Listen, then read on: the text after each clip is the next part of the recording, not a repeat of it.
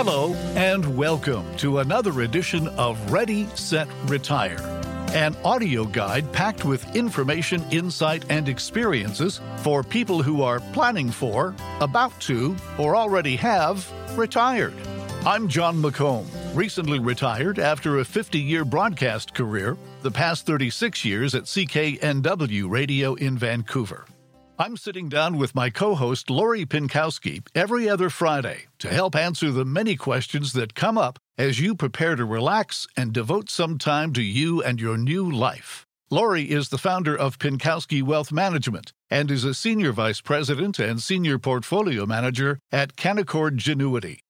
Lori, it is always great to talk to you. We speak this week as a tumultuous U.S. presidential election vote is still being sorted out.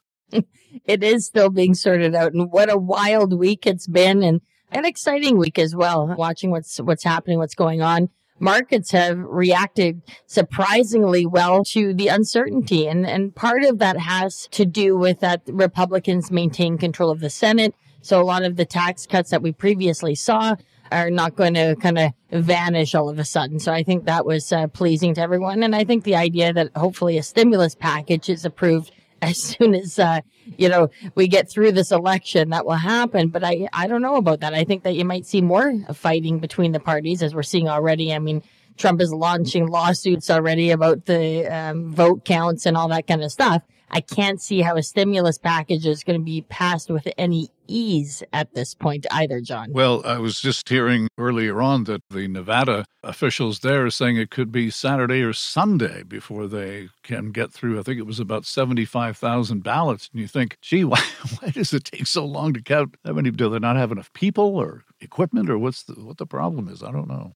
Yeah, that's, I think, the question that we're all asking. And again, this is a different election with so many mail-in ballots. We've never seen that before. And that's part of the issue and part of the uncertainty and why everything is taking so long. So what we've seen in the markets, though, this week is really big recovery. We've seen huge up days every day.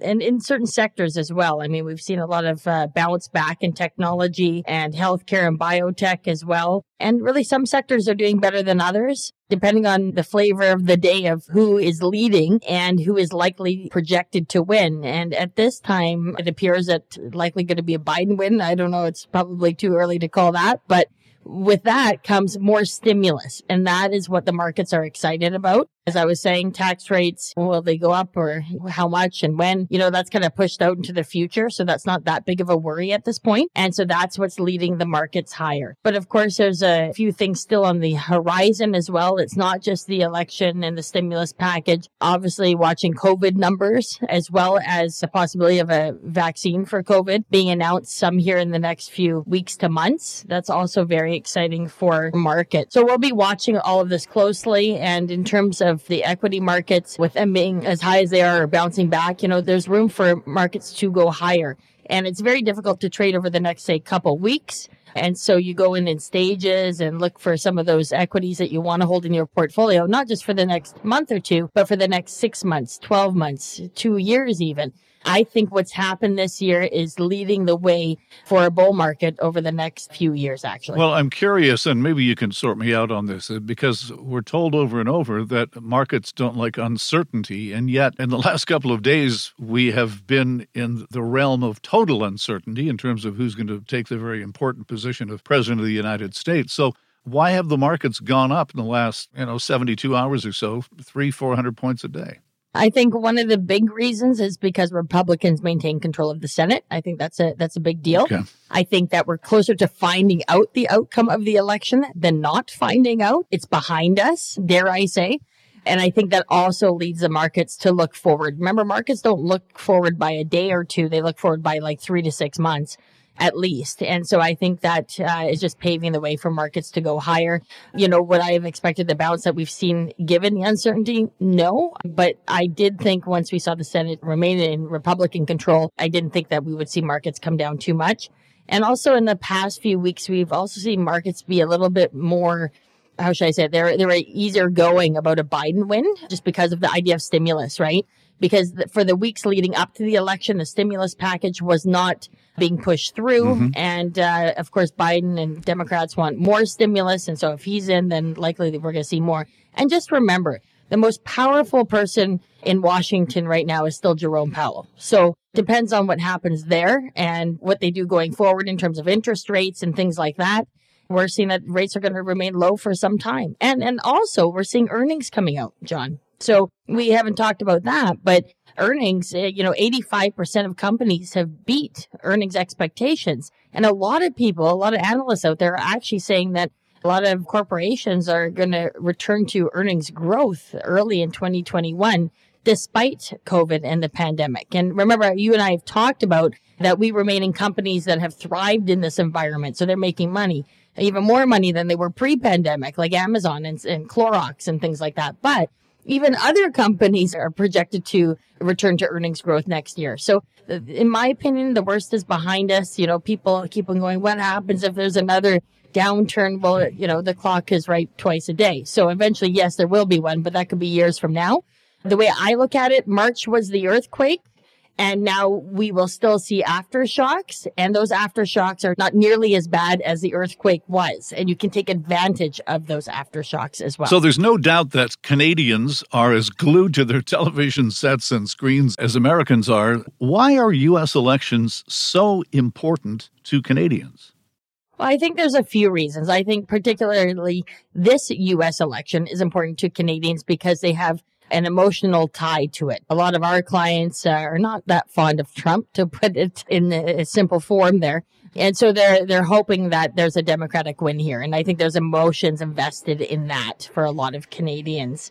The other reason that I look at why the U.S. election is important because it has an effect on the stock market. And many Canadians have their portfolios somewhat invested in the U.S. Of course, you and I have spoken about we have a high weighting towards U.S. equities. We are more bullish on the U.S. economy and so on. So for our portfolios, it is important. Although I will remind people that in terms of markets and politics, it's usually a short-term volatility situation with politics. Remember, what drives the stock market is actually the economy, economic data, corporate earnings, all those sorts of things. And another reason, of course, is trade, John. I mean, Canada exports 75% of our goods to the U.S. So when there's uncertainty around that, that is also an issue. And of course, we saw that with Trump. I mean, whether Trump was, trying to bully Canada there for a while, really a Biden win is going to be much better for Canada, but probably not for pipelines and the energy sector. Remember, Trump really doesn't have a policy for climate change. So, of course, the energy sector and pipelines would do better under a Republican president. In this case, Biden wins. And in terms of pipelines, will more pipelines be built? Will they be put through? Will they be put on hold? I think there's some uncertainty there. So it's not good for Alberta or for Canada for that matter. And also the currency is another one, right? It used to matter more, John, when we could travel, right? But now we can travel. But the U.S. Canadian dollar obviously is moving based on this news. U.S. dollar has actually gone down in the past week, and even more so in the past couple of days because of the uncertainty around the election and the idea that there's more stimulus down the pipe here. I just wanted to say something about the U.S.-Canada trade relationship because, yeah, there are some irritants on some levels, but really, does it change that much when the leadership in the White House changes just because of the vast amount of trade that we do with each other? In some sectors it did, for aluminum, for instance, right? There was tariffs put on, then taken off and so on. Yeah. Farmers are also can be kind of at the whim of trade between U.S. and Canada, but it's not in every sector. And it was a minimal difference at the end of the day. It made big media news, right? But when you really looked at the details of the North American Free Trade Agreement, there was not that many changes, actually, when you looked at it closely. So overall, depending on who wins, no, I don't think there's going to be a big change in what we're going to see. But it creates some uncertainty, I guess, for Canada. And we want to have that strong trade relationship with the U.S. It's obviously very important to our GDP and to our economy as a whole. Okay, let's look forward a little bit. What is going to drive the markets, do you think? When we look at the markets in general, and I always say I'm in the business of assessing risk, And a lot of the risks are still out there that were with us a month ago. Yet markets have been moving higher in the last week. So I expect volatility to continue. We want to take advantage of some of that volatility, but we also have to be cognizant of the fact that markets could remain strong, right? Depending on what happens with this election and with COVID numbers, like, are they going to peak out soon and start to come down? Because we do know that happens eventually. It doesn't appear it's happening right now. This is why I have a big team. This is why we're watching the news daily and making decisions based on those facts that we're seeing. And trying not to be, fortune tellers and going, okay, well, in 6 months, everything will be fine. Of course, we have to have a thesis. We have to have an opinion on what's going on out there. Looking at what sectors we want to include in the portfolios, such as gold as a hedge against what's happening right now out there. But of course, we own stocks like the Costco's, the Walmarts, the Cloroxes that you and I have talked about, and those are good long term. And what could push markets higher? What could be those catalysts? And there's really 3 that we're looking at, and that's the stimulus deal. Something finally being pushed through, possibly something bigger than we had first expected. Strong corporate earnings continue to move certain stocks higher. Vaccine news. And lastly, we finally figure out who the president of the United States is. So those things could all come together in the next, say, 4 weeks. Vaccine may be a little longer. But overall, the stock market is strongest between November and March. So for us, we're looking at this as an opportunity. And like I said, I think the worst is behind us back in March in terms of this pandemic and what's happened to the markets. But it doesn't mean we can't have 10% corrections here or there. And those 10% corrections are a good time to be adding some positions to your portfolios. At least that's what we're always looking at. How can we upgrade the portfolio? How can we get more of those companies that are in leading sectors and add them at better prices? Well, we'll look at corrections to do that. All right, let's turn our attention to something called asset allocation, a phrase that we hear a lot about. What does it mean exactly, and how do you go about it? Asset allocation is thrown out there, financial jargon. A lot of financial advisors love to use it. And I think a lot of clients probably look across the table and stare at them and actually don't know what asset allocation is. And that's, again, why it's important to be with a financial advisor that can communicate these sorts of things with you effectively, right? And asset allocation, what that means essentially is in your portfolio, how much do you have allocated to cash, GICs, bonds, or stocks? And another asset class could be real estate if you want to look at your entire net worth and where you have your money allocated at this time. And we get a lot of questions about, should I be safer as I near retirement and so on. And I think it's important to address that because I always say, whether you're 40 years old or 60 or 80, nobody likes to lose a whole bunch of money. And, I think there's a false idea that people who are younger, say 50 to 60, versus people who are 80 to 90, that the people who are 50 to 60 should be taking more risk on, and the people who are 80 to 90 should be taking less risk on. When we're sitting across the table from a new client, I'm asking them questions like, could you sleep at night during March? Trying to really understand how they felt, because some people, John, couldn't sleep, depending. It could be health concerns too in this situation, not just market concerns. Really need to get in there with those conversations and understand the investor personality that you're dealing with or that I'm dealing with, so I can create the best portfolio for them. Because there's some people, as we discussed in our last episode of Ready, Set, Retire, the different decades of retirement, is that people who are older are not necessarily more concerned about their portfolio or the world. It seems to be the younger part of the retirement kind of decades, the 50 to 60, 60 to 70, are more concerned with volatility, generally speaking. If they have enough, they don't want to, are worried about losing it. And again, if you have the right strategy, that shouldn't happen to you. And so that's what we've seen over time. I would think that at the best of times, people would be interested in where they're invested and want to keep a generally close eye on that. But when all this turmoil is going on with COVID and politics and all of that, the uncertainty goes up. So the big question is, where should I be invested as we go through these more tumultuous times? We do get that question often, and it's a valid question. Especially with COVID. People, we don't know what the outcome will be. Again, we hope there's a vaccine at some point so we can return to life as we know it. But at this point, what we have done over the past couple of months, if we've held a higher cash and bond allocation.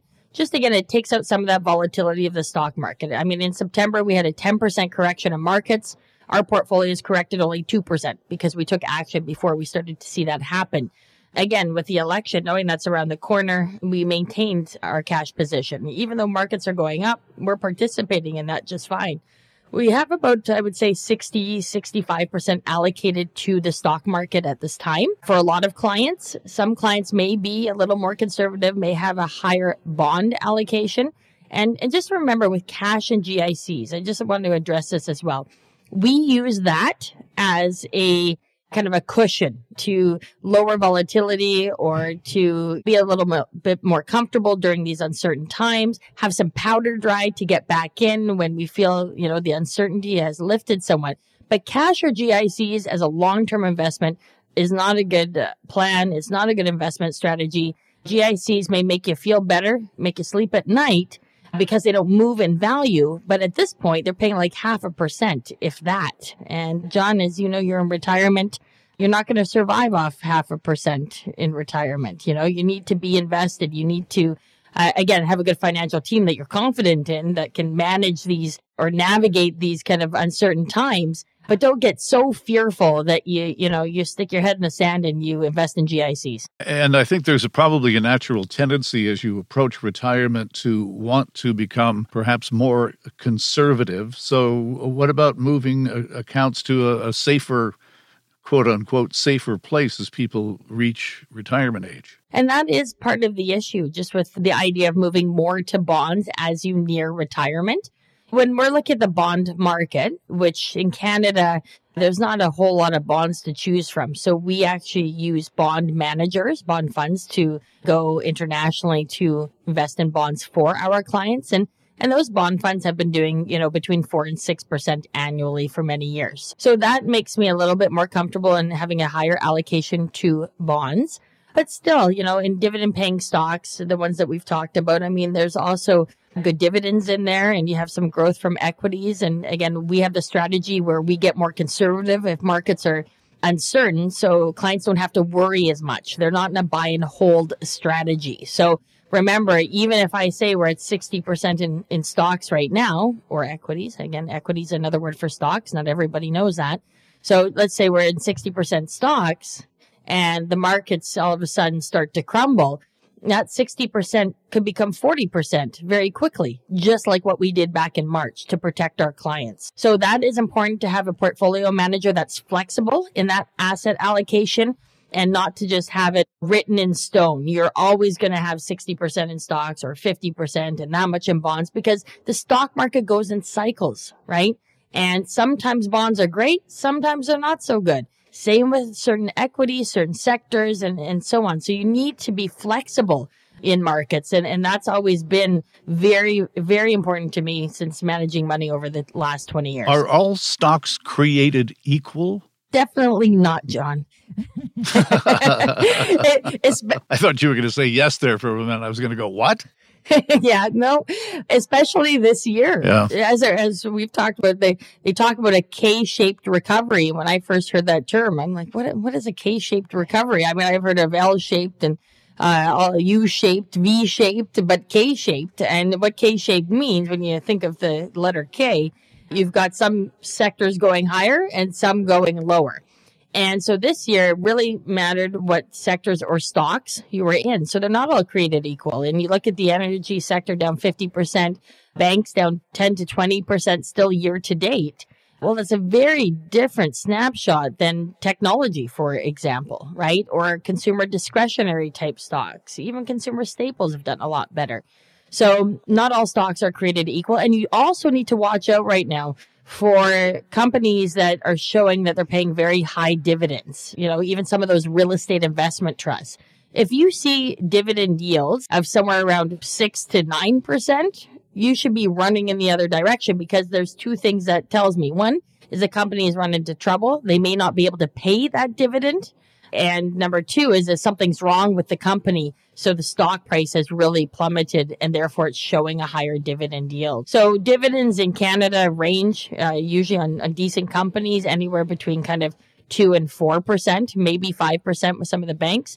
But again, there might be a reason why there's a higher dividend at this point. So you need to look into that further. And so, yes, John, not all stocks are created equal. If they were, I would have a very easy job. Yes, indeed you would. But is exposure to the stock market absolutely necessary for someone who is thinking about retiring or has a retirement plan? I do think it's necessary because rates are so low and are going to remain low for an extended period of time. I mean, we're talking about not even 1 year of low rates. They're talking possibly into 2023, not just here in Canada, but also into the US. And usually low rates are good for stocks. And so you have to be somewhat okay with a bumpy ride in the stock market sometimes, even if you hold the best companies. You still can't sidestep a correction completely. But just remember, corrections usually last 1, 2, maybe 3 months. They don't last forever. So again, having exposure to stocks, dividend paying stocks, to me is a good idea. And, don't get so fearful that the markets are going to go back to where they were in March. Like I said, it's very easy to look in the rear view mirror, but it's important to look forward. We're probably closer to coming out of this COVID situation over the next 6 to 12 months than having it get much, much worse. I can't say that with 100% guarantee or anything like that. But when I look at the situation and how it's unfolded back in March, we didn't even understand what COVID was. We didn't understand what a lockdown was. We didn't understand a lot of things about the virus, and we had no vaccines in sight. So obviously we've come a long way in just over 6 months. And on that note, I must ask you if you have given any thought to a thought for the week. So the quote of the week, John, is you can't retire from being great. What? No. You can't retire from being great? No. So you're great and retired, John. Look at you. Oh, man. On top of everything else, now I got to worry about being great still. You already were and still are. So it works for you, this quote, 100%. So it was so great to talk to you again, John. And I look forward to catching up again in a couple of weeks. And I'm sure we're going to have lots to talk about still with the election. And we'll see what's going on. And we'll finally have some sort of an outcome. Good stuff. Thanks, Lori. Thanks, John. If you want more information or have any questions, please don't hesitate to call Lori and her team at Pinkowski Wealth Management. 604-695-LORI. 604-695-5674. For Lori Pinkowski, I'm John McComb. Thanks for listening, and we'll see you next time on Ready, Set, Retire.